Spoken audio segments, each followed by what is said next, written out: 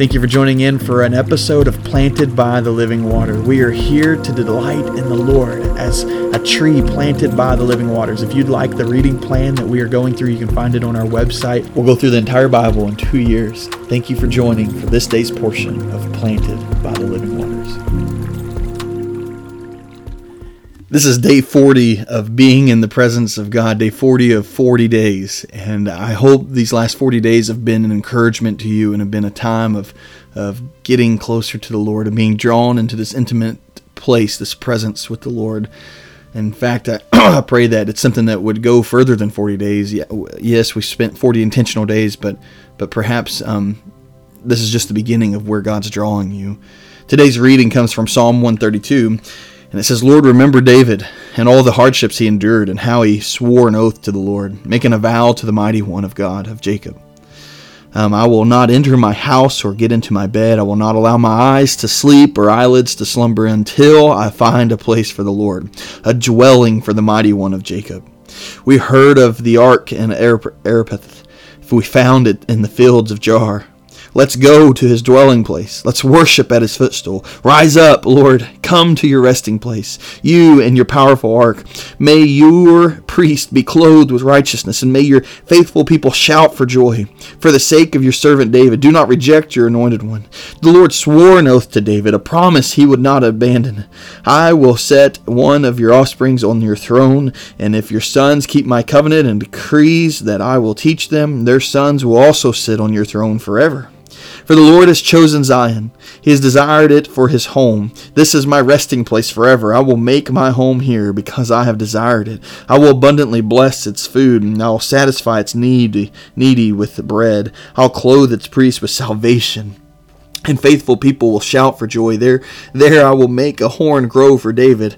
I have prepared a lamp for my anointed one. I will clothe his enemies with shame, and the crown he wears will be glorious. This whole psalm is this psalm of remembering the blessings of God's promise to David. And it's also a tribute to David here of how David was faithful in bringing the presence of God to his people as God had promised to do.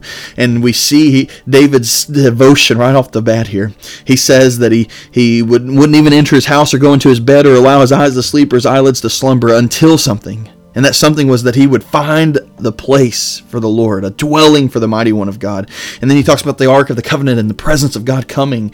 And he's just so grateful for the presence being there. He says, let's go to his dwelling place. Let's worship at his footstool. Rise up, Lord, come to your resting place. Listen to the plea of David here, or the plea of the people concerning David and bringing the Ark to the Zion, to Jerusalem. And I hear this plea of, come, rise up, Lord, come to your resting place. Clothe us with righteousness and salvation.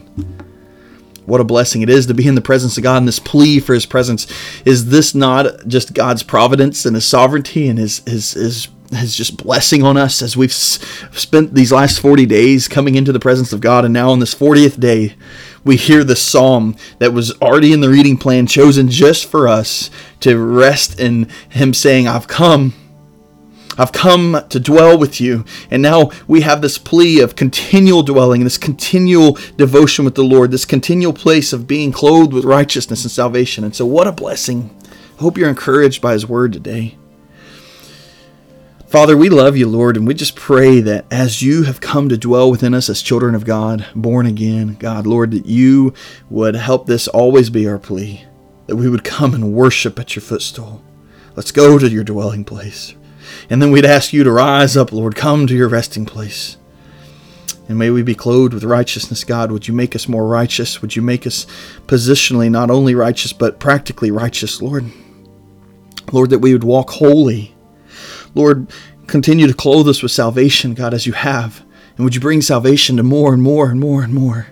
Lord, use us for your gospel kingdom. Lord, for the proclamation of the good news, use us, Lord. We're yours. We've come into your presence for these last 40 days so that we may be sent out to the mission field, Lord.